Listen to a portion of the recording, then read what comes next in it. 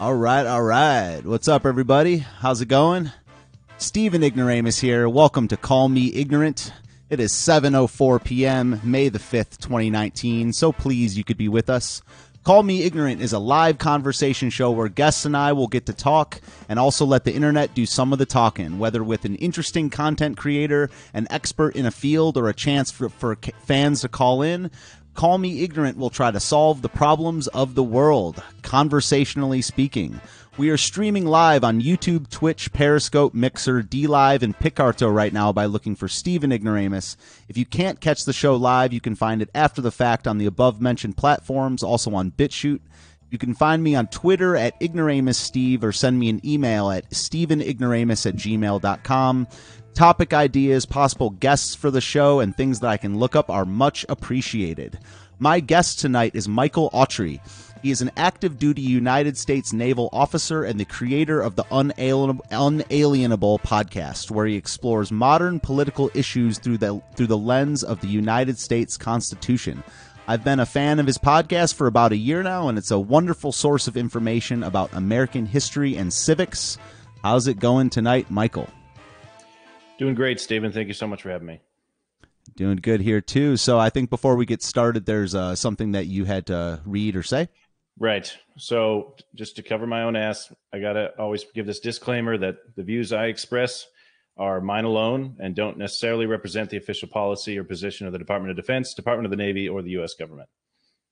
All right, cool. So now that is out of the way. Like I said earlier, I'm a really big fan of your podcast, and I think it's really, really balanced and a really fair take. You do a good job of presenting both sides and also just presenting what the text says and stuff like that. But before we get into your show, I just wanted to know when it was in your life that you decided to join the Navy. Like, what was that whole process of deciding to do that? And, some people were 8 years old, some people were 15 when they decided to. What's your story like? Yeah, my story is not as cool as all that. I actually grew up with very little military influence in my life. I had like uncles that were in the military, but I didn't know them. It was like they lived somewhere else. I literally never met them. Like, I knew they existed.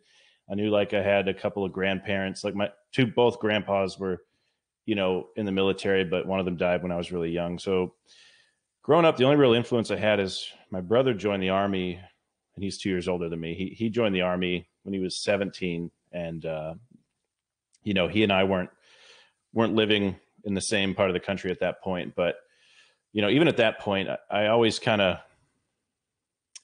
I think I drank the Kool-Aid that's kind of being pushed. You see this now, especially a lot of conservatives are now coming out and talking about how we've been sold this idea that college is the answer and that everyone should go to college. And all you got to do is go to college, major in whatever you want to, and everyone's going to be rich.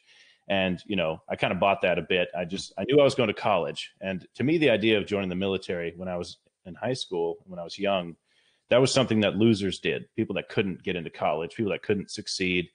It's literally how I thought about it. No, I mean, I didn't go around spouting that, but that was my own thought. Like, my brother, to me, he had dropped out of high school. He was dyslexic and it was undiagnosed. And he kind of, he eventually dropped out. He got his GED eventually and joined the Army and made a much better life for himself. But the point is, like, that was all I knew was, okay, high school dropouts go join the Army, So for me, it was a decision that kind of, life did kind of fall apart a bit. When I was about 20, 21, I actually went and failed out of college. Not because I was stupid, just because I was doing stupid stuff, and like, very common college kid story. Just, yeah. I had an awesome first year. Like, I finished freshman year, like a 3.7 GPA or something like that. And then by the end of sophomore year, I was down to like a 2.5 overall. Like, it dropped that much. I got like 1A in a class, and that was intro to social dance. It was like ballroom dancing. Nice. Everyone gets an A. It's not that I'm good at dancing, but anyway, point is, I totally just, this longtime girlfriend I had dumped me, and then I lost my job, and then I like tore my ACL, and it just spiraled, and I just sucked at life, and I let it get the best of me, and I failed out of college, and that's when I started thinking about the Navy. Wow. what literally did it was I was watching Tears of the Sun with my best friend, the Navy SEAL movie with Bruce Willis, where he's Wow. and we were just sitting there, and I was just at his house, and we were just talking about how screwed I was, but like, yeah, let's watch a movie. And then it was like, dude, let's do that. And so we went to the recruiting office together, wanted to be Navy SEALs. And so it wasn't just that I was screwed. I also wanted to be a badass. And that's kind of what made me want to do it. I happened to be screwed. And that's why, even though I didn't get the badass route, I still went Navy. And so, yeah, I was 21 when I enlisted in the Navy. And really it was because I was pretty much out of options. And that's a very common story. And it's why I am so quick to advocate for the military, for people whose lives are kind of going south and going south. It doesn't happen for everybody, but it is a really good way to turn your life around if you play your cards right. If you keep your nose clean and you do the right things and you work hard, you can really turn your life around. So a few years later, I got selected for the Naval Academy. So I graduated with a bachelor's in electrical engineering in 2015 from the U.S. Naval Academy, got commissioned as an officer in the U.S. Navy. And, now I'm just going around the world and having a good time, trying to make the most of it.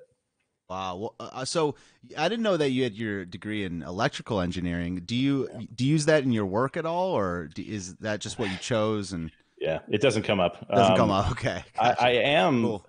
An engineer. So in the Navy, we have a bunch of different staff corps. There's like medical corps, the chaplain corps, the dental corps. There's supply corps, and mine is the civil engineer corps. So I'm not a civil engineer. I studied electrical engineering, but it's one community within the Navy that you're required to have an engineering degree. It doesn't matter what kind. So the rest of the Navy, whatever officer you want, you be a pilot, submariner, surface warfare, any of those things, you can have any degree at all. You could not at the Naval Academy, but if you went to another school and got a degree, you could literally get a degree in underwater basket weaving and still be a naval officer. It's just, you have to go to officer commissioning school if you got your degree somewhere else, or ROTC. So the Naval Academy, obviously, you can't do underwater basket weaving, but I don't know what the percentage is, but a lot of Naval Academy graduates are STEM. We have humanities majors there. Okay. But even if you graduate with a humanities major, so if you say you're an English major from the Naval Academy, it's an English. You have a bachelor's of science in English, because there's so many more prerequisites that are science based and STEM. That, for example, even if you're studying English at the Naval Academy, you have to take Calc 1, Calc 2, Okay. Calc 3, physics, chemistry. Like, you have to take all that stuff anyways. So everyone gets a bachelor's of science from the Naval Academy, even if they're English majors and stuff. But so I don't use my engineering degree in my job, but I'm in a community that requires you to be an engineer. And it's because we do, at least in our deployable units, the CBs is what it's called. They are an engineering unit, like a military engineering unit. They build stuff, we build, we fight. And so the officers have to be engineers. And it's the only community in the Navy that requires that. Wow. So I was gonna ask this later, but since you're talking about kind of the work or whatever that you do now, so I heard in a podcast maybe 3 or 4 months ago, maybe just 2 months ago, that you went to Antarctica. I did. Yeah. Can you tell me a little bit about that? Yeah. So I was part of a unit that goes down to Antarctica. It's actually a joint mission that happens every year, and it's run by the Air Force, but it's joint, as in it's multiple services. The Coast Guard is involved, the Navy, the Air Force. As far as I could tell, there was no Army or Marine Corps playing, but so in the middle of summer for them, which is the middle of winter for us because it's Southern Hemisphere. So it's like the warmest time of year when the ice is the thinnest. There's every U.S. base down there, and there's a bunch of them, is under the auspices of the U.S. Antarctica program, which is part of the National Science Foundation. So that the big logistics hub for them is McMurdo Station, and that's been there like literally. There's like a hut that's been there for like 100 years, from the original like Antarctic or South Pole explorations and stuff. And they No have, way. Wow. yeah. So it's really neat, and but this logistics hub is where they get all their stuff for the whole year, because when the winter comes, you can't break through the ice to get to this. McMurdo Station is on an island, but the island is surrounded by sea ice, so you can walk off the island. Like it's right in there's the part of Antarctica that ends up, it's like a gulf. If you look at it, it's like the only part like that. It's directly south of New Zealand, like straight south, straight shot, and so that spot is where we bring in.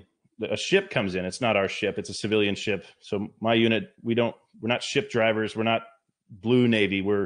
We go and operate the cranes on the ships and offload cargo. So we're cargo handlers. That's the unit I was attached to for that mission. Wow. So that's not a CB thing. That's just a sweet gig that I picked up. That's a once in a career type of job that I got for a couple of years. But yeah, it's all their stuff. Their entire year supply of food, booze, actually. Yeah. So it's all science is the mission down there. So we're basically contributing to the logistical piece of the National Science Foundation's mission to explore Antarctica and do scientific research down there. So when, we bring vehicles down there, we bring whatever equipment they need, and then construction material, because they're building more stuff down there. They're renovating the camp. They're building new camps, or, renovating a bunch of new camps. So from there, they'll fly it out to all the different camps, but there's once a year, a big old ship comes in with thousands of containers of cargo. And we drop off all their stuff. So we're really in this mission, we are glorified UPS men and garbage men, because they don't leave anything behind. So literally there are big 40-foot containers full of human waste that we load back onto the ship. They take it back to America and do God knows what with it. But it's not, all their rubbish, all their garbage, everything. They don't leave anything in Antarctica. It's pristine. So there's no landfills. There's no, none of that. Yeah. So we take everything back, and then we head out of there. Another neat thing is, on the way down and the way back, we stop in New Zealand and spend, about a week on each end in New Zealand. So that's pretty awesome. Wow. So I got to go to New Zealand, and I got to go to Antarctica for one mission. It was awesome. Cool. And that was just in the past 3 or 4 months, right? Right. Yeah. Yep. Cool. So what's the process of actually joining the Navy like? Like, you said that you watched that movie with your friend, you went to the recruiting office, but what are the months after that? Do you do is it called buds? Oh, I didn't do buds. You didn't do buds. Okay, that's for a SEAL. Navy SEAL. That's for being a SEAL. Gotcha. Okay. My buddy, so my best friend and I joined together, and we both wanted to be SEALs. So I'll tell you a little about that buds thing. I won't go into it, but I'll tell you what it's like for most everybody who joins. It's for enlisting. So my path is pretty atypical to be enlisted first and then become an officer. That happens plenty, but most of the time officers come straight out of college, or some civilian job that they've had after college. So my buddy and I both wanted to be SEALs. We went to the recruiting office. First you take a test. It's kind of like a little ACT. They call it the ASVAB. Some people take it anyway. Some high schools offer it, but mine didn't. So I went and took it that day when I went to the recruiting office. Me and my buddy did.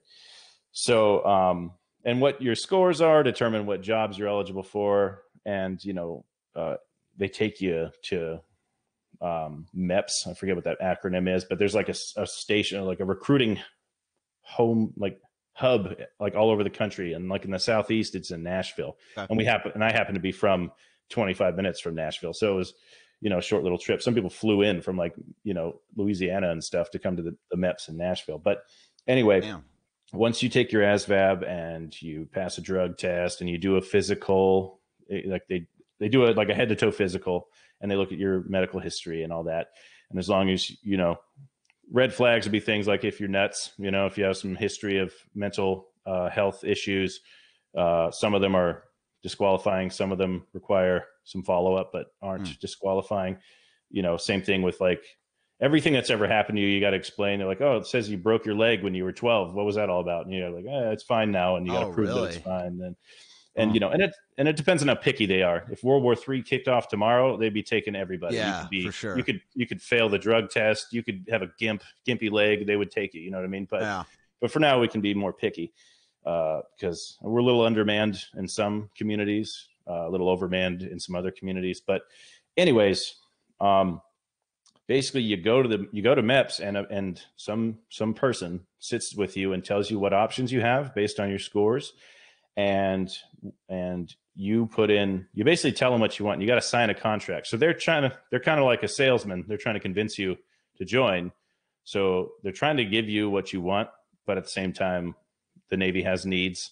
So, for me, I have a bad eye. My right eye is just garbage. It's not correctable with glasses. It's actually a brain problem, but my left eye is perfect.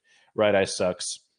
So I was not physically qualified for Navy SEALs right off the bat, and they told me that. So, but like I said, I was screwed. So I couldn't just not join the Navy. So but I got a 97 on that ASVAB. So they gave me, there's something called, we call it nuke. It's like a nuclear, so nuclear submarines and aircraft carriers, they have nuclear power plants on board, and that's how they propel themselves and how they make power on those ships. So those technicians, those enlisted people who work on the plant, they're called nukes. We call them nukes in the Navy. And so it's a long pipeline, like a 2+ years of schooling before you can go out to your ship and start qualifying on it. So I got, since I got a really high score and they offered me a big old bonus, which I never got, but whatever, they offered it. I joined as a nuke, and my buddy, he did sign a SEAL contract, and he went to boot camp a couple months before me. He did go to BUDS, and he made it a couple weeks into it, I think, and then he DOR'd.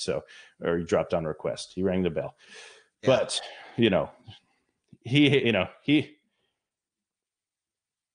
he doesn't like it when I tell him not to feel bad, but there's no shame in that. Like 80% of them do that, and these are like the best men in our country, and like 80% of them can't hack it, can't go through without ringing the bell. So there's no shame in that. But he tried, and he gave it the old college try, and he was proud of that.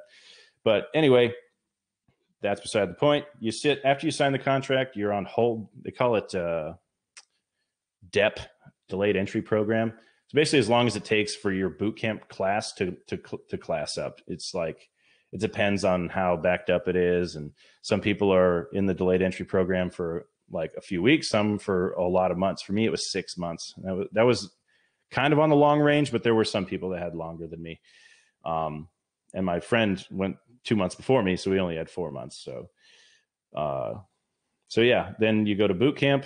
It's about 8 weeks long in the Navy for the other branches. And the DEP program is very similar for all the different branches. The boot camps are different for all 4 branches.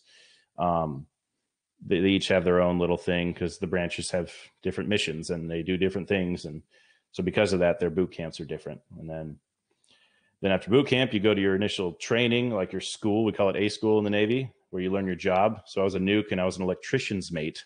That's what they called my job. So I went and learned about electricity and how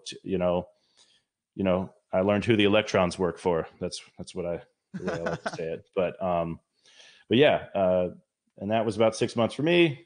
And then I ended up, while I was still in that nuclear training pipeline, I got selected for the Naval Academy. And that's a lot. That's not typical. That's not the typical story. But usually after you finish your A school, you'll go off to your first ship or your first duty station at that point. So about 6 months to a year after you join in the first place, after you go to boot camp, is when you'll go out to your first ship or your first duty station. Wow. So so how long ago before you went to your how long ago did you go to your first duty station? Guess how many So, years? yeah, it was 2010 when I enlisted. January 2010, I went to boot camp. So I got to nuke school in 2010 as well in March. And it was actually 2011 when I got selected and went to the Naval Academy. So Okay. that was 4 years long, 4-year bachelor's degree program, along with, a lot of other stuff besides just school. Yeah. And yeah, my first tour as an officer after I was finished training and finally ready to go contribute was 2015. So it's been 4 years since I actually, in about a month, I'm going to promote to lieutenant. Nice. I'm lieutenant junior grade right now. I'll promote, get a pay raise, make that money, and because it's automatic at 4 years after you commission. Wow. That's a cool story, man. Yeah, it's good to hear just what the process is like. And, I've read books and podcasts about it and stuff too, but, I don't know. I guess one last question before well, first of all, one of the things I've never even looked into it, but is the idea of a nuclear reactor on a submarine as scary as it sounds? No. It's not. Okay, I figured that. One thing that a benefit that I have, even though I left that pipeline and I've totally left the nuclear world behind me, and for good reason. I wanted to, because it's really tough. It's not just that it's hard. Like, I would have been a submariner, and submarine life is really hard. And Yeah. my hat's off to those guys. They are among the most either masochistic or brave people, because it is a tough life, and you don't get to see the sun for like months and months. Oh. And they go on these Whoa. patrols. They don't know where they are. Like, you literally don't know where in the world where you are sometimes. And especially the guys working in the engine room, the nukes, it's not, they basically have to bribe these people with giant bonuses because nobody wants to keep doing it. And so anyway, I got out of that, but I got to learn quite a bit about it. And what I have the benefit now when I see in public life people talking about nuclear is just how little people understand nuclear power. It's not scary. There's nothing to be scared of. And especially in the US, like, if you're negligent, if you're reckless, then yeah, it can be tough. But literally, like, the Navy nuclear power, which has been around since the 1960s, maybe late 50s. I think it probably started in the late 50s, but the first ships that were nuclear powered were in the 60s, I believe. We've never had a nuclear accident. Never in the history of the Navy's nuclear power program have we released fission products, as in radioactive material, or the radiation from that material, into the atmosphere, into the environment. We've even had 2 submarines, nuclear submarines, have sunk. They're sitting at the bottom of the ocean and still not leaking anything into the surrounding area because we do such a good job. Now, places like Japan, when you had the Fukushima accident several years ago, that plant itself was like 40 years old, and the type of plant they had was antiquated. And so if you're more careless, then yeah, things can happen. But even Fukushima, as bad as it was, actually didn't result in much as far as loss of life, damage to property. But yeah, even the worst case examples in America aren't actually that bad. Like, Chernobyl's awful, but the Russians just suck at everything, and they're horrible at things like quality control and safety. So and it was a long time ago. So the point is, people are scared of nuclear. They shouldn't be. It's very clean. It's very safe. Obviously, if things go wrong, they can go horribly wrong. But but what will never happen is a nuclear reactor will never explode like a nuclear bomb. Okay, if it explodes, it'll be because it got really hot. Like, and it won't be it's not a nuclear explosion. Now, if it melts down and you end up releasing fission products into the atmosphere, into the environment, that can cause damage to health and the environment. But it is so unlikely. And even if it happens, there's so many fail safes and stuff to keep us all safe. So no, not even a little. And they even walk around with little dosimeters, little meters on them that track how much radiation they get. And it could be propaganda, but I was told in the training pipeline that down on a submarine, you actually get less radiation than you get up on the surface because we're all being bombarded with, radio waves, microwaves, ultraviolet rays, and, now and Bluetooth and all this stuff, so we're being blasted by radiation constantly. Now, granted, those wavelengths are harmless, but the point is, just being in the sun and being out and about with the sun shining, you get more radiation, you get more of a dose than they get down on the submarine working every day. So there's certainly parts of the plant that they're not allowed to go into while it's on, because then you get destroyed, right? But you just don't go in there, right? Well, and unless you shut down the reactor, and then you can go in there. So anyways, no, it's not scary. Wow. You learn a lot, and you learn how like the media and Hollywood has turned it in. It's almost like Jaws. I really feel like Jaws is analogous. What Jaws did to sharks is what, like, every movie that talks about nuclear power or anything for Red October, right? Yeah, all those movies. Yeah, right. It's done that with nuclear power, like, or nuclear bombs in general have done that with nuclear power. Oh, like okay, yeah. Good people point. think nuclear and they get scared. Yeah. So it shouldn't be. Yeah. Okay. All right, so we're going to talk about your podcast and the Constitution for a little bit, but one thing I try to ask, whoever I get on here is, one of the reasons I started my channel and stuff is just I notice a problem with discourse, and a lot of people have the same story and stuff. They get in a lot of fights with other people, and fights with their family over, whoever political figure and whatever issue, and so I'm just wondering, how were political and cultural issues discussed growing up for you, like your family, the dinner table, if at all? Those issues weren't really discussed with mine at all, to be honest, but how were things for you growing up like that? Yeah. My parents, both of them. So I grew up, I lived with my mom until I was about 13, and then I lived with my dad until I went off to college. They were never together, or when they were, I was a little baby. So I lived with my mom separately, and then I lived with my dad separately. And neither of them were ever very political. I think I learned a lot of first principles, obviously, from them. Everyone does. But I mean, they expressed these first principles, and these first principles are generally in line with what I would call, well, I thought I had a word for it, maybe conservative, but not quite. I know, like, most of my family certainly vote Democrat because they're mostly poor, and poor people disproportionately vote Democrat.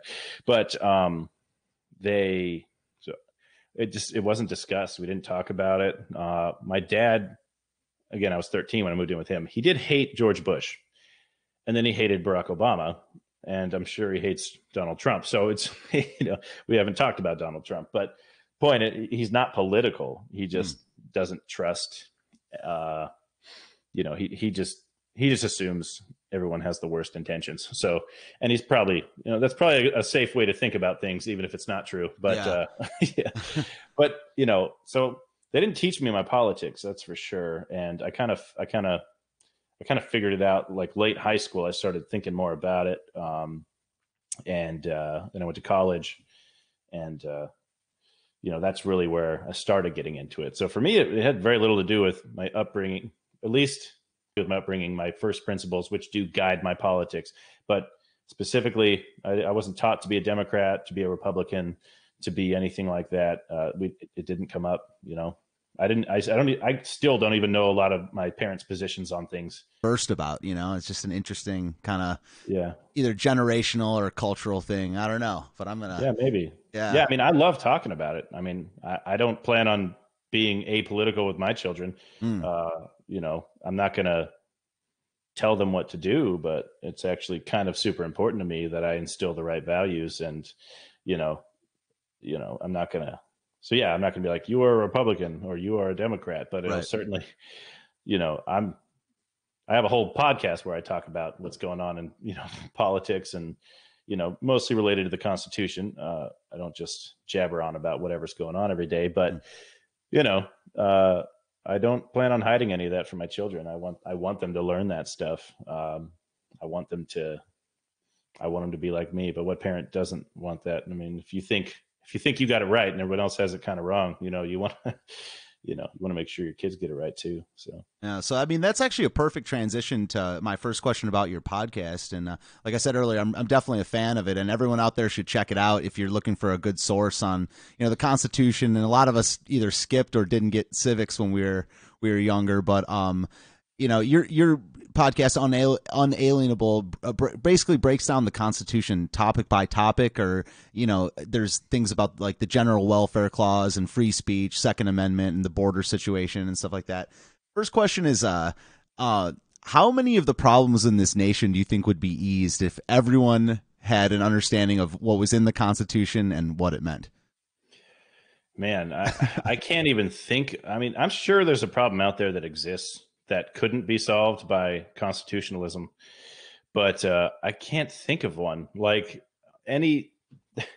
Now, what may be the case is that you may not like the answer. You or me or someone else may not like the solution that the Constitution calls for, but it would just end the problem for sure. So I think 90+% of our problems could be solved if we adopted a more originalist take and actually abided by the Constitution. And it's, so, I mean, that's one reason why I think we should care what the Constitution says and what it means, is because it can solve a lot of these problems. But then another reason is if we don't take it seriously, then there is no bulwark. There is no, there's nothing stopping the worst of things from happening, because you see it all the time, right? You see Democrats say, this is unconstitutional, that's unconstitutional, you can't do this because of the Constitution. And then the next day they're trampling all over the Constitution for some other issue that they don't feel the same way about. And then Republicans do the exact same thing. It's just a different issue, right? What you see constantly, what they all seem to agree on when they're actually in power is that our rights are like a secondary matter, and what's more important is whatever their particular agenda is, right? So I think you see a lot of people crying Constitution, politicians, when they're in the minority and they know they can't win, right? When they're in charge, see what they have to say about the Constitution. Nothing at all, right? So I think people are guilty of this too, and not just politicians. I think you see it a lot on the right. I'm not saying I'm not a Republican, but I'm certainly, there are more conservative people in my circles than liberals. So I see this a lot. I see a lot of people who are very pro Second Amendment, and have, and the Constitution is their main talking point in defense of gun rights, as it should be. But then when it comes to something else, if it's not a topic they care about, then they'll drop it. So you see this a lot with Trump supporters, right? So if it comes to eminent domain or, building the wall, then they're like, yes, please tax us, steal people's property, build a wall.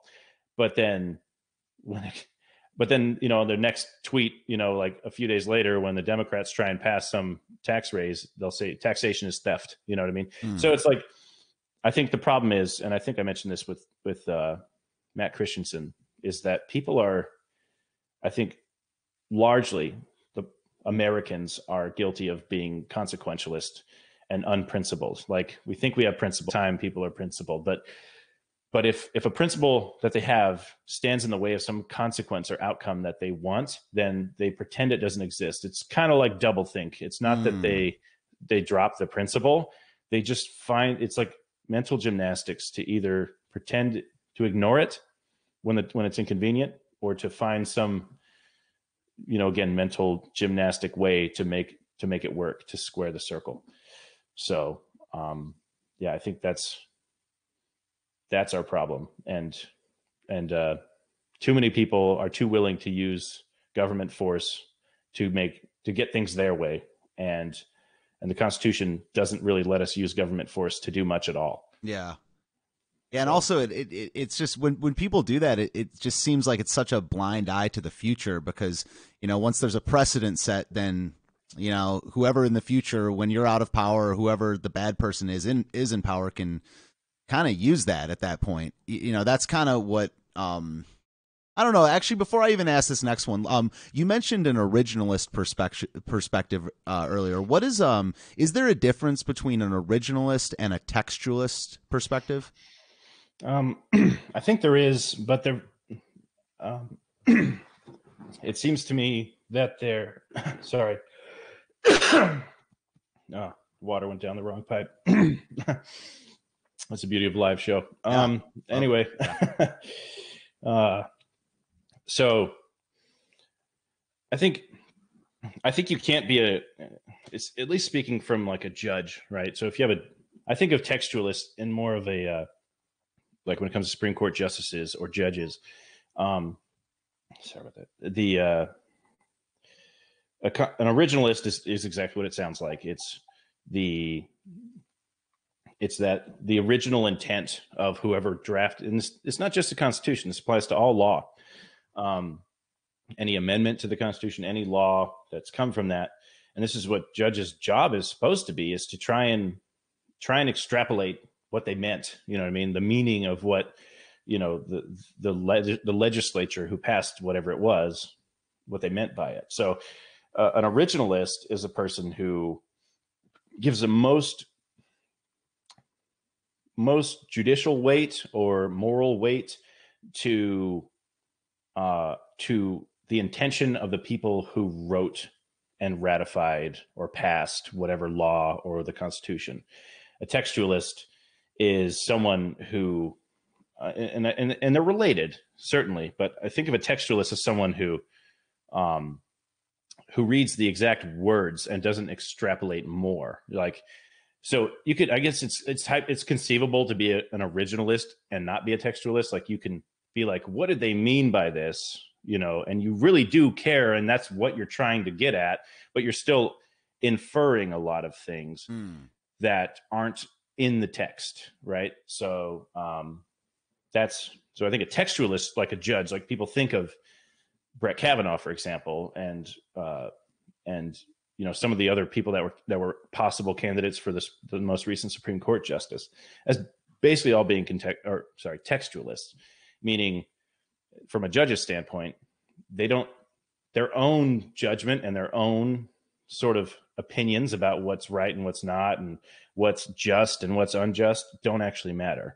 And what matters is what the duly elected legislature that passed that law meant by it, or what they wrote. So I think they're related, and generally originalists are textualists and textualists are originalists. It's conceivable, I think, to not be both. But are there terms for the opposite?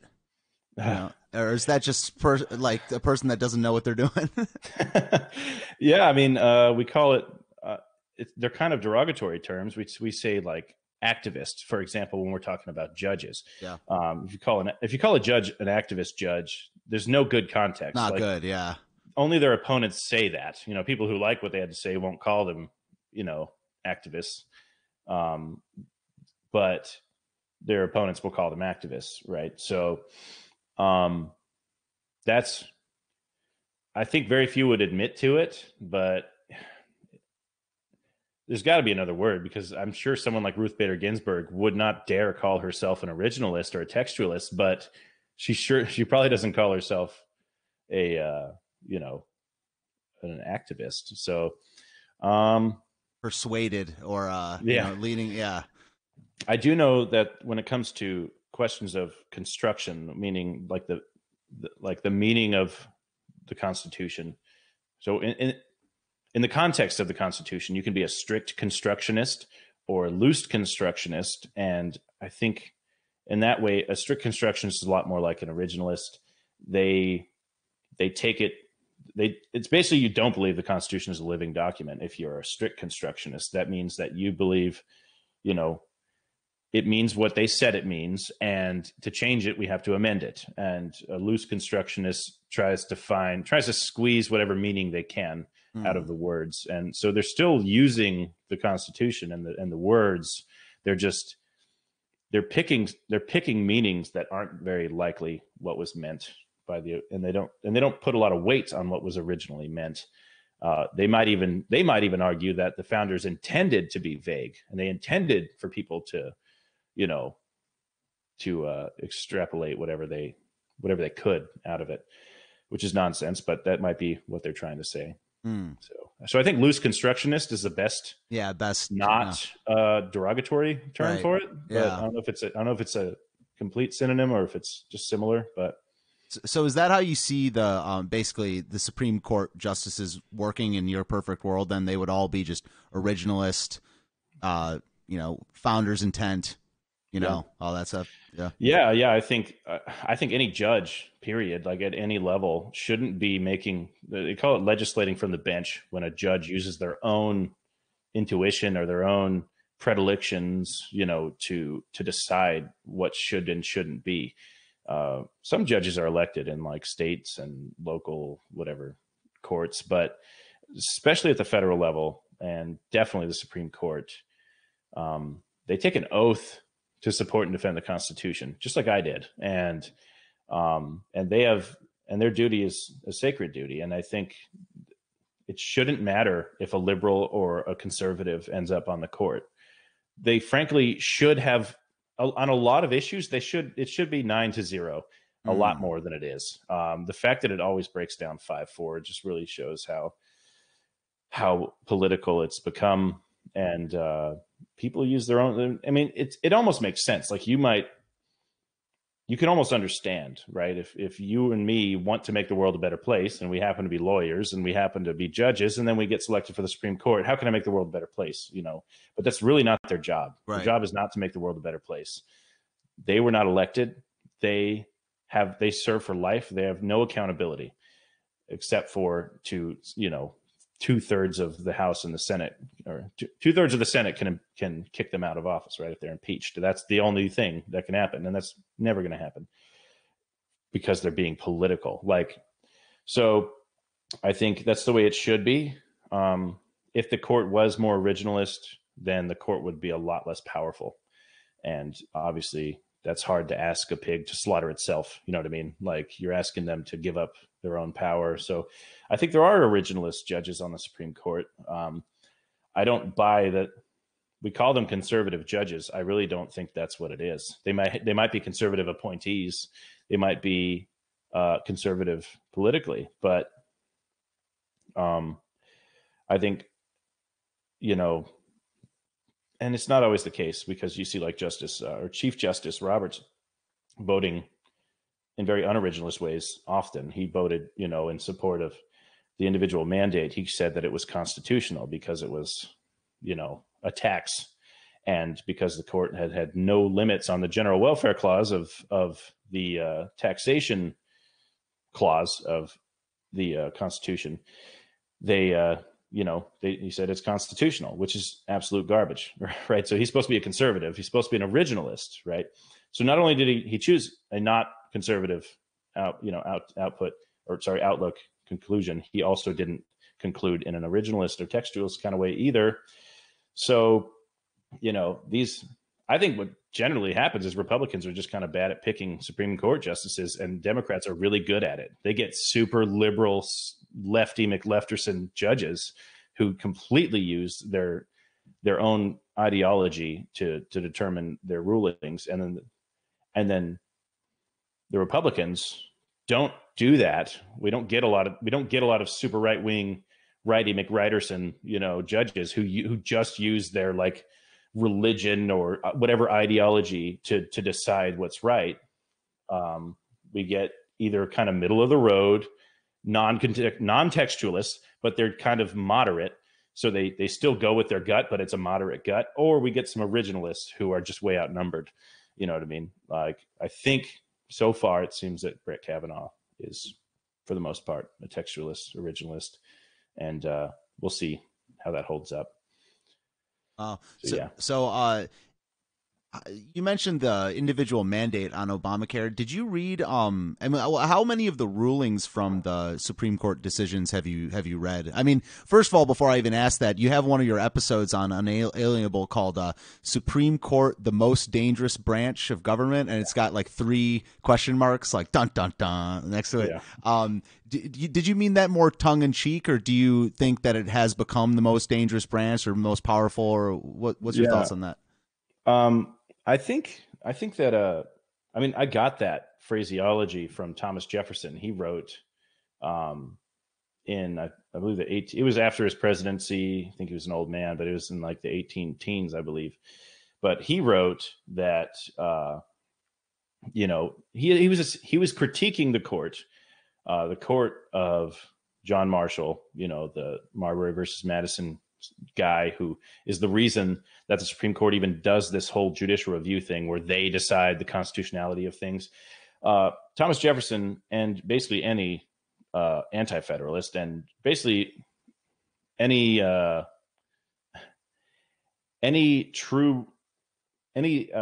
honest broker and of what it meant or what the Constitution meant when they passed it, who wasn't just trying to use their position to gain more power, would have said that there was no judicial review was not in the Constitution. It wasn't their job. It's not in the Constitution for a reason that they have no power whatsoever, never supposed to rule legislation unconstitutional. That wasn't, like, there are three branches.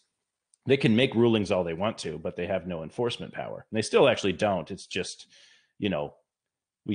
the executive branch, legislative branch, they choose to follow, but that hasn't always been the case. There have been times where the other branches have defied the courts because they have no power to actually enforce their rulings. But the point is, Thomas Jefferson said that I'm paraphrasing because I don't remember the exact quote, it's a long quote, but he basically said if the judgment of the justices substitutes, like if their own judgment is what, instead of like the letter of the law, like is what actually matters when it comes to these decisions, then the Supreme Court would become the most dangerous branch. So he said, and he said that this it was supposed to be the most what was the word he said?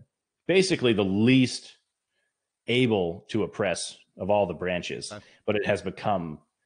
So by the time Jefferson died, he fully believed that the Supreme Court was the most dangerous branch. Wow. Because their judgments are not really scrutinized by the population, by the masses. Like, because really, most people don't really know, including myself. I don't go read they have hundreds of cases. Yeah. And I don't go read them, and whatever. If it happens to tickle my fancy, I'll go look into it, right?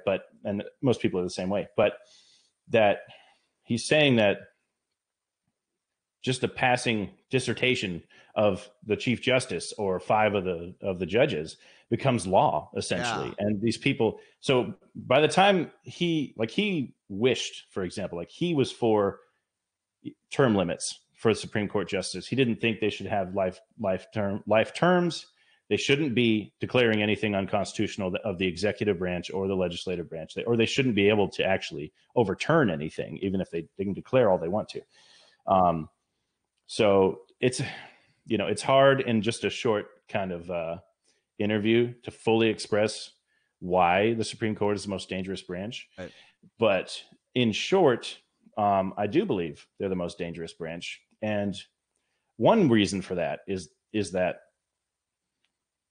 so much of the overreach by the legislature and especially the executive is only been allowed because the Supreme Court let it happen, right, or made it happen. Yeah. Right.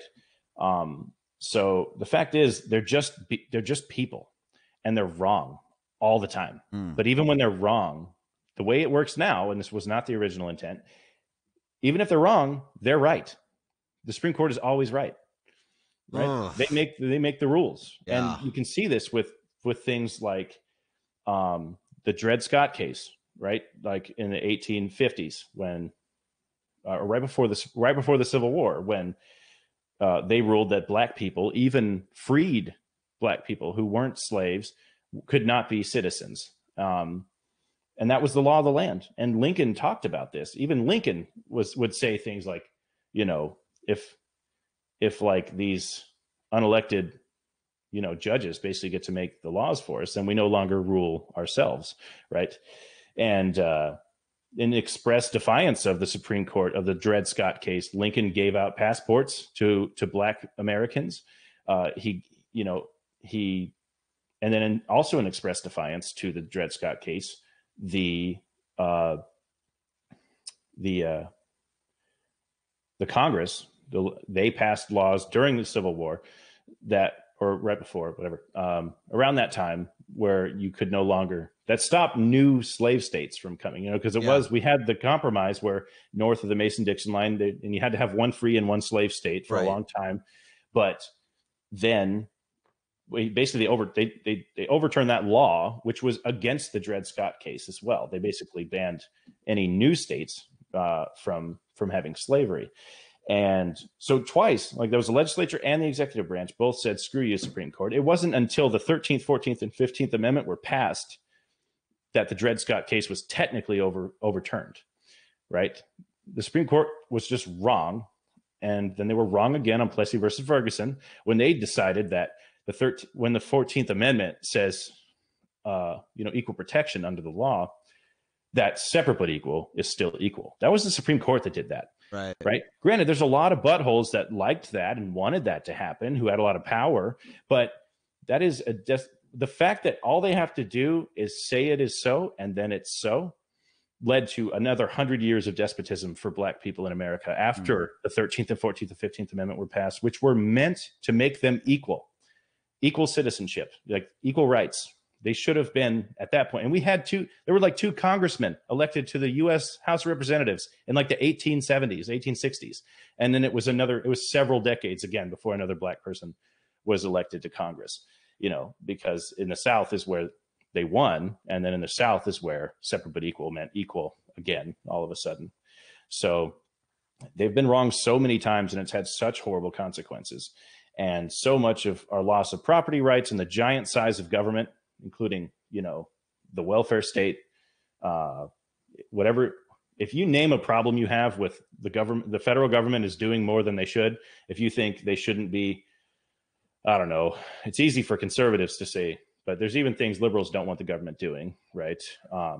Like maybe, I don't know, wiretapping or. Sure. Yeah. So it's always the Supreme Court that basically lets it happen. So, and we can thank the Supreme Court for, the giant welfare state, Social Security, Medicare, Medicaid, all of those are an expansive interpretation of the General Welfare Clause. Yeah. None of that was conceivable to people even 100 years ago. Like that, of course, the government can't do that. You know what I mean? And not that all these things are absolute bads, but they're about to be insolvent and we're going to go broke. You know what I mean? So as good intentioned as they may be, they have been a failure, So. Wow.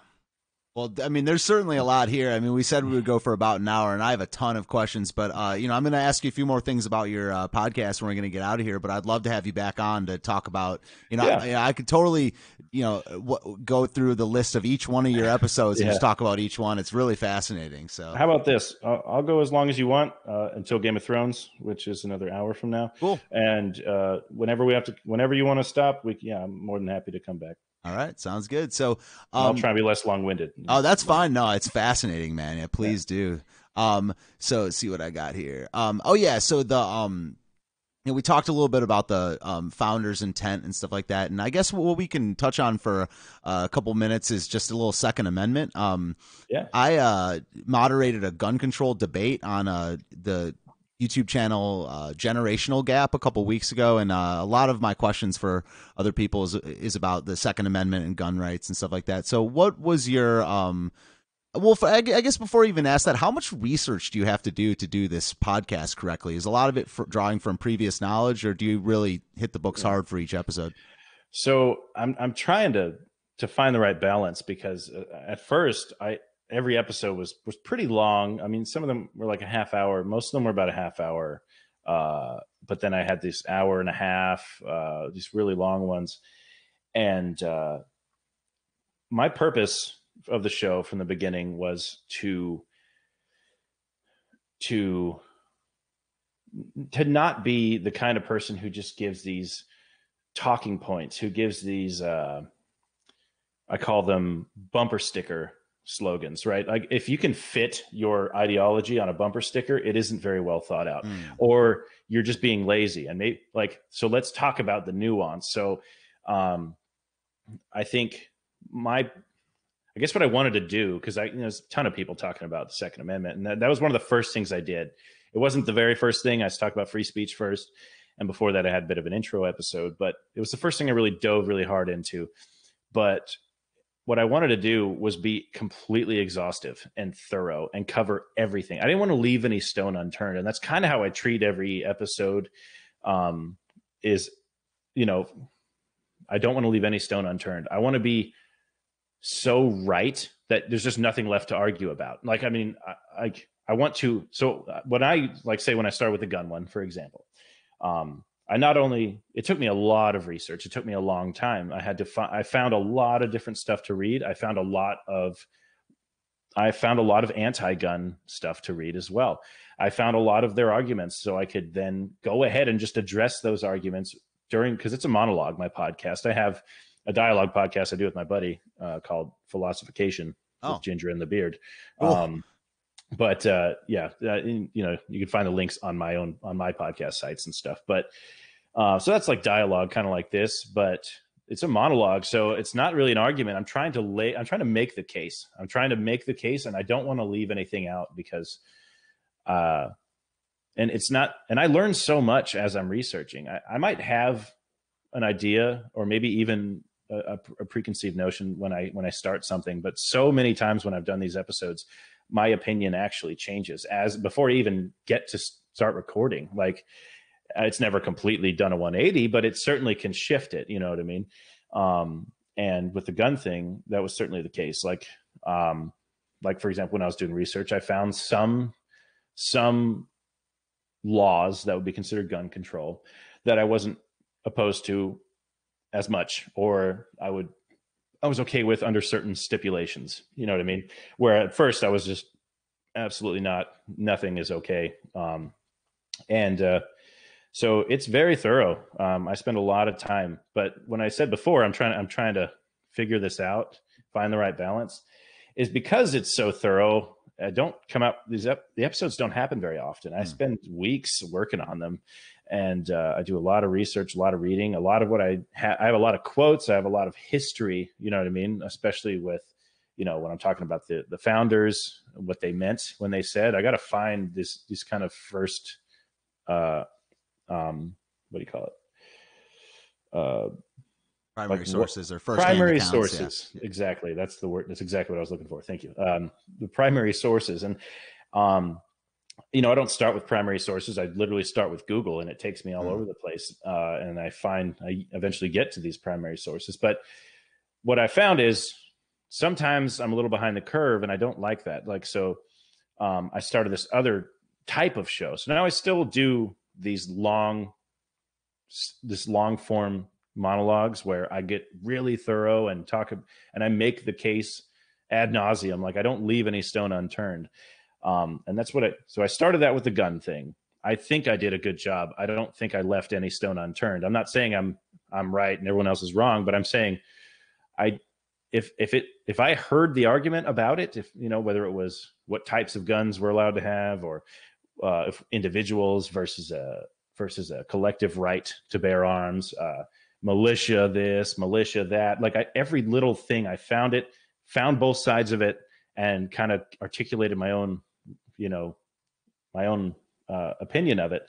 And I'd really try not to leave anything unturned. So, but with this other type of episode, I called it Gut Reaction, and I've done 3 of them, and they're much shorter, and I actually spend the time to make videos out of them instead of just audio. So I put little clips and maybe other little video clips or images or, whatever. I put a lot of work into it to make a video, but it's a lot shorter.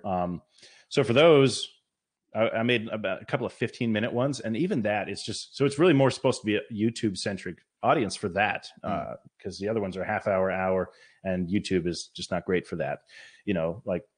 It's great for people that are already a fan of yours, but when people are flipping through and they see something that's an hour long, even if it looks interesting, they're less likely to click on it. But if it's 5 minutes, they might be like, oh, that looks interesting. They'll click on it. So point is, I'm trying to get into that as well. So my most recent episode was 8 minutes or whatever. And it was about Ilhan Omar and President Trump and this inciting violence thing. Right. But so I'm trying to do both. I'm trying to do that. Doesn't take a lot of research. It's kind of a gut thing, and I kind of like, here's what is going on, and I draw on some sources that are more like media type of sources and what people are talking about, and less the facts. And then I'll use some first principle generally, whether it be in this most recent one, it's the harm principle, Right. talking about free speech essentially, and that, you don't get to just say people are inciting violence and then just to shut down conversation. And that's it. So, basically both. And so like anytime I'm working on these short ones, something pops up, I'll try and like come up with something short.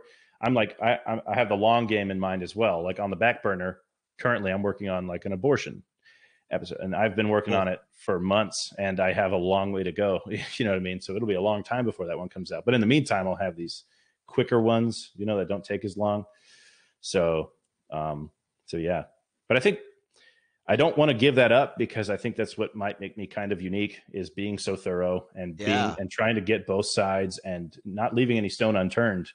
I still get some argument back at me, in the comments and stuff, but I like to think I get a lot less because they already know the answer to the question that they had, because I answered it. Like, you know what I mean?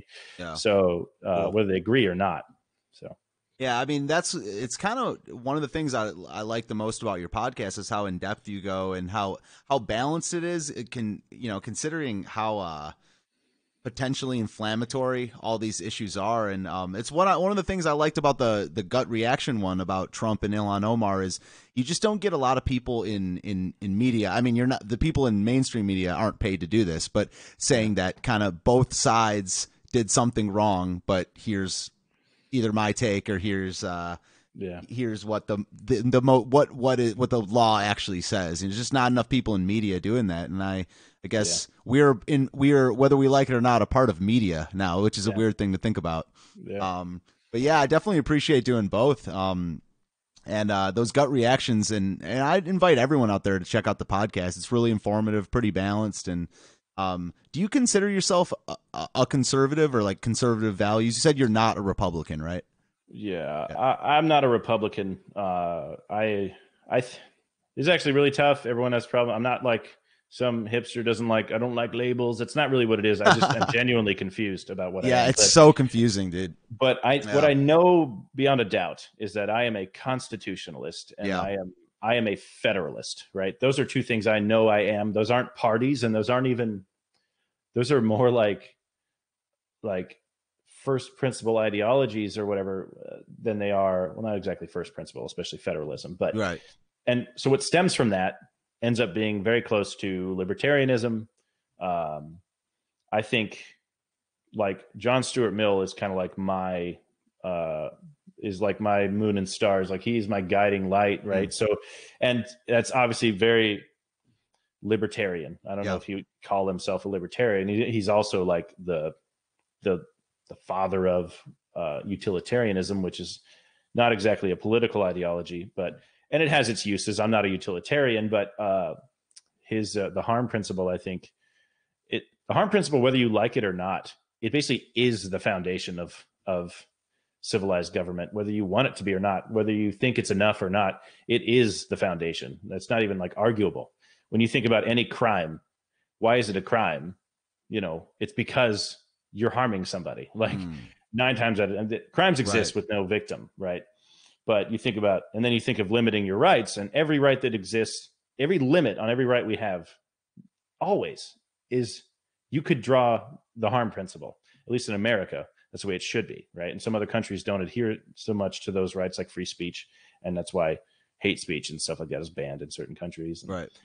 Misgendering can get you a fine and stuff like that in other countries. But the point is, I think libertarian is close enough. I think I'm a little less isolationist than a libertarian. I'm in the military. I'm not terribly anti-war. I'm anti-war in the meaning that we shouldn't go to war unless we need to. Right. That's the way I feel about it. But need to me, doesn't mean we just stick our head in the sand. And I'm not saying libertarians do that, but there are some that libertarians are so there is no central like libertarian. There's only like one thing they all believe, and that is that taxation is theft, Right. essentially. You know, you can name Yeah. like 2 or 3 things that they all believe, and Mm. from there they spread out and have all kinds of opinions. Yeah. But some of them are very anti-military, and I've met some of these people, and you know, that I am not. I'm not ashamed of American greatness on the world stage, and I don't want to shy away from that. I'm very FDR. Not okay. Sorry, nothing like FDR. Screw FDR. I'm very Teddy Roosevelt. Teddy Roosevelt. Okay, I was like, whoa. Foreign policy. Wow. Okay, not that FDR's foreign policy was the worst. You know, he did do the World War II thing, very impressive. But anyway, FDR foreign policy. I like the idea of carrying a big stick. Speaking softly, carrying a big stick. That doesn't mean we should go intervene in everyone's wars, but we should be the biggest, baddest ass military in the world, and we should keep that going. I think that doesn't mean we have to spend so much. Right. Doesn't mean we need to have 1,000 times bigger, you know, military than the next guy. But a world where someone like China or Russia is the most powerful country is not a good world for anybody. So I buy that part of American greatness and exceptionalism. I buy it. So I don't fit the libertarian sort of mold in that way, but I'm a federalist and a constitutionalist, undoubtedly. I have no doubt about those two things. Okay. Where else I fall, I'm not, you know, it's kind of up in the air. Cool, man. Well, I do think 9 times out of 10, 8 times out of 10, Republicans are the lesser of two evils. That's how I feel about it.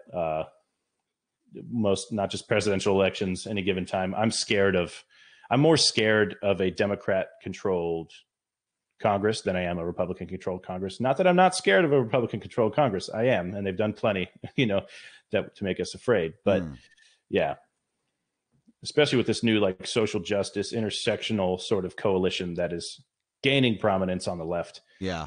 I do worry about that, especially. Yeah. Pretty scary. Yeah. So, I mean, that's actually, I only have a couple of questions left and then we're going to wrap things up, but that's actually a good transition to my next one. It is kind of your view on voting. I mean, you know, obviously citizens are granted the right to vote, 18 and up, all that stuff. But, you know, when you talk to people about voting, it's one of the most cliche ridden things you can talk about. There's all these different sayings like, one man, one vote, lesser of two evils gets thrown around. I mean, so I kind of in my journal and stuff, just kind of separate them into a few different categories, like utopian, pragmatic, and tribal. If you vote too utopian, your vote isn't going to count. You could write in Mickey Mouse if you want. Pragmatic is kind of the lesser of two evils approach, and then there's just the kind of what feels better, like on a cultural level or ideological. But it's not. I don't know. Voting is not in the first five amendments. It's not like I don't think the people who made the Bill of Rights necessarily saw that as I don't know. Like, what are your thoughts on the founders' intent behind that, and how you see the whole voting situation? Voting is really interesting because it's not actually the founders didn't really talk about voting at all. Like It didn't come up until the oh my God, which one is it? 13th, 14th, the 15th Amendment is about voting. The 14th Amendment has a voting provision in there saying that any state that deprives someone of voting, a citizen from voting because of their color or race will be deprived, like they'll lose representation in the House. Exactly. I actually keep a Constitution right here. So I got one in my pocket of my uniform every day. Okay, great. Yeah. People make fun of me for it. But anyways, so the 14th Amendment is really the first time that individual voting is addressed. It says in Article 1 that the House of Representatives will be chosen by the people. And it says that basically the requirements for voting or for running are the same in the House as they are for your state legislature. So basically your state decides what voting criteria are, what voting, like who gets to vote, when you vote, all that stuff, how voting works. And it does say in the Constitution, in Article 1 as well, that the Congress can make laws about voting to make it that they have the power to make voting regulations that apply across the board, but that if they don't, it's just something the states do on their own. And what's funny is up until the 17th Amendment, only the House of Representatives was voted by the people. There was a popular election for the president, but just like now, it doesn't actually matter. Like, it matters because that's how you pick your that's how that's how the states have chosen to give to choose their electors, is by the popular vote in their state. But that was not protected by the founders. The founders did not believe in a democracy. They believed in a republic, and they believed the people. And this is painfully obvious if you just look at the actual construction of the Constitution and the separation of powers. Is the states and the people are two different things with two different goals and aspirations. And the states have to be, the Constitution guarantees that the states give a republican form of government, meaning that it's still ruled by the people, but the states decide how to do that. So the people, in a way, choose their state representation one way or another, and different states do it differently. And then those states have their own sort of ambition and reasons for doing things, and it's not necessarily identical to the will of the people. So the people have the House of Representatives, the states pick the Senate. They did, by the way, until the 17th Amendment was passed. The states decided, state legislatures picked the senators. Like the US Senate was selected by the state legislature of their state, and they served, they could keep serving until basically the state legislature stopped picking them, right? So, and then for the presidency, that's one that totally blows me away, because people just don't get it. Like, and it's bizarre to me when people say this isn't very democratic. It's like, okay, so this also isn't very monarchic. It's not the point. We're not a democracy. We're not a monarchy. Like, we are what we are, and that is a federalist system. And so my thing is, and I actually just recently, because I'm definitely going to do something about this in some sort of episode about voting, because there's a lot to talk about. But voting rights was left out of the Constitution as on individuals, you know what I mean, until the 14th Amendment. Wow. And, right. So, like the first 10 amendments, nothing to do with voting at all. It just says, so the only thing it says is like this, basically the same rules that basically the states decide who gets to vote, right? Essentially. That's what it says when they talk about choosing the House of Representatives. The people do that, and that the requirements for doing that are the same as the state legislature, and that's it. So after that, when little by little, and because the states did a bad job at including everybody, so this doesn't just, you think about voting rights, we always think of the presidential election, but when women got the right to vote, that meant also for the House of Representatives and for their state legislatures and for the judge or the sheriff, you know what I mean? It wasn't just the president. And one state could let women vote and another state could not let women vote. It's like, it was up to them. It wasn't up to the federal government. And that's kind of an important separation of powers. But over time, it didn't work out very well. And then basically once Black people were freed, that's where it was a huge issue, where people who, and frankly, if we're being a little cynical about it, the Republicans wanted Black people voting and Democrats didn't, probably less because of racism and more because they wanted to get elected, right? Black people were more likely to vote for Republicans in the 1860s and 70s. And in fact, when it comes to politicians, not people, I almost always assume that their motives are really whatever they're talking about, whether it's the wall or this or that. They really just want to get elected again. Yeah. So they want people who won't vote for them. They want them to be less likely to vote, and they want people to vote for them to be more likely to vote. So, it's a little cynical. I believe I think most people in the North in the 60s, 1860s, 1870s were also racist. And it wasn't out of some sense of equality that they wanted Black people voting. They wanted them voting so that more Republicans would get elected. And Democrats wanted the opposite. So, these Southern Democrats, they were trying to stop Black people from voting. And basically the Republicans had the authority, they had the power, they stepped in and kind of forced the Southern Democrats to to let the black people vote, to stop making it harder and harder for them. So, it didn't happen until it was a problem. You know what I mean? And it was a problem for probably at least partly political reasons and less ideological. But obviously, it's a good thing, that we can't, bar certain colored people from voting. But the suffrage of everybody was a gradual fight that, it took one amendment after another. I think there's like 6 or 7 amendments after, like there's 14, 15, 19, yeah, 19. And then there's like 2 or 3 more after that. One is like 18-year-olds get to vote. Another is like you get to vote in DC for the president or something, not president, whatever. Yeah, however the hell it works. There's a DC one. There's a bunch, right? That's where I live. So yeah, I can attest to that. You get to right, vote. Exactly. So what's funny though, and this is very controversial, okay, but I'll say it. Universal suffrage is not a fundamentally American value. That is a very new thing, even in America. Universal suffrage. And in the 1896 election, which was the first real contested election, George Washington was unanimously chosen for the first 2 terms. There wasn't a real campaign. It wasn't a real contest, right? So the first real contest was 1896, and 8 states even had a popular election. And I believe at the time, I need to Google it actually, I'm pretty sure there were 18 states at that point in the Union, maybe 17. So I think there were 18. And 8 of them even held an election, like a ballot, a popular vote. The rest of them didn't even have one.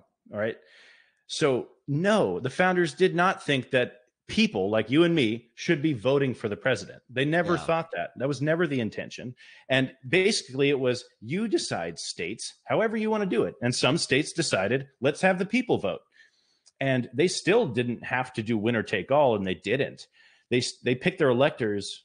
In fact, so it's a state by state thing. And it just so happens that now every state except for 2 does winner take all. And I think that's the real problem with the Electoral College. I'm not going to sit here and pretend that, presidential elections are perfect. They are working as they should, but I would say that the winner take all system is the problem and not the Electoral College. So the Electoral College itself is proof that our founders did not intend for the people to vote for the president. There was no such thing as a popular vote. There wasn't a national popular vote. It didn't exist because 10 states didn't even have one, right, out of 18. So I don't know. I'm gonna do an episode about this. So I'm gonna research more and find out kind of the history of how the popular vote has kind of changed over time. But no, there's nothing fundamentally American about universal suffrage. And in fact, I'm totally fine with everyone having the right to vote. But I do not encourage everyone to vote at all. I say, if you don't know what the hell you're talking about, don't vote. I don't I genuinely mean that. I don't care if you're going to vote for the guy I like. I don't want people who don't know what they're talking about or who have spent 0 time thinking about the issues or really diving into it. I don't want them voting. Now, I don't want to bar them from voting. I don't want to test a poll test or something like that. I don't want that. I am more than happy to discourage those people from voting. That's a good way of looking at it. Yeah. Yeah. I think voting is a huge responsibility. If it was up to me, we would repeal the 17th Amendment and make it where the state legislatures pick the senators. That whole democratic process was bullcrap. And it's basically why we have senators now that serve for 30 years. And they're just entrenched forever. And I think the last bastion of states' rights, which is almost gone, is the Electoral College. And now we want to get rid of that. And it's this is the death of federalism. We've already gotten rid of the states choosing their senators. People don't give a crap about state elections because the federal government just takes care of everything. You don't need a state government. Why do we even have state governments anymore? If you think about it, the federal government, everyone expects them to do everything. So yeah, I know it's super controversial. It's hard to talk badly about universal suffrage is definitely a weird take for most people. Yeah. But it has nothing to do with race, religion, or gender or anything like that. I don't think a certain class of people or type of people shouldn't be able to vote. I just think the people should only be voting in certain things, and that majoritarianism has its place in our republic, but this is not a democracy. And I don't think one man, one vote for the president of the United States makes sense, because there are millions and millions and millions of men, and women in California, far more. And the fact is, they are all Californians, and they are all, they have their own way of doing things, and they have their own solutions to their own problems, and their solutions aren't my solutions, and I don't need their solutions. So leave me alone is mostly if there's an underpinning ideology, for probably all libertarianism, it's leave me alone. And that's basically what I think, why the one person, one vote for a presidential election doesn't make sense. We're talking about ending one of the most important checks on the tyranny of the majority, which is the Electoral College. Wow. Well, I think that's a really good spot to wrap it up. And, I would love to have you back on. I mean, I have a bunch of more questions. And, I guess maybe if I had you back on, the topic would be how we got so far from it. How did it all get just chipped away? And, it's so cultural, because it starts with people's own minds. And, there's a propaganda aspect to it, an educational aspect. And it's just, a lot of it's just the way people think. People think that the solutions will come from on high, and so people bypass in their own brains the local, communal, state, they just go straight to the national, and then straight to the president, straight to the Supreme Court. And it's come a long way from what the founders wanted, apparently. Yeah, we've come to think it normal for every single little issue we have to be resolved in Washington. Yeah. And that is not at all what our founders It's rough, intended. man. Yeah. It's a recipe for disaster, if you ask me. Yeah. Cool. So, if you want to just tell people where they can find you and find your podcast and stuff, we're going to get out of here. All right. Well, thanks again for having me. And I definitely want to do this again sometime. We haven't really done any interviews, but maybe I'll invite you on for that Ginger and the Beard show that I'm on. Yeah, that'd be great. I'll check that out. But yeah, you can find my podcast, Unalienable. That you can find it on YouTube. I think Steven's going to give a link for the YouTube one in the description. But yes. I recommend YouTube because for the long form ones, it doesn't really matter because I don't really do a video. It's just going to have like a picture in the background. But for some of these shorter ones, like gut reaction and stuff, I actually put a lot of effort into the videos and actually editing all that. But YouTube, Stitcher, iTunes, anywhere you get your podcasts, I'm pretty sure I have it there. Every time I hear of a new one that I've never heard of before, I go put my podcast on that platform. So I think I've covered them all, like all that I've heard of. So just search for Unalienable on any of them, and you should be able to find it. On YouTube, it might actually be Unalienable Podcast. So if you type in that Unalienable Podcast in YouTube, and you'll find it.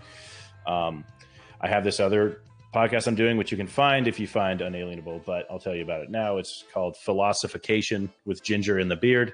I'm the ginger, and the other guy has a beard. His name's Jason. He's a buddy of mine from the Naval Academy, but he's not in the Navy anymore. That's why he has a beard. I would totally have a beard if I could, but yeah. Anyway, then we'd have to change the name of the show, though. But anyway, and that is just a total freeform kind of like we find something we found interesting over the last however long. We do that show pretty often.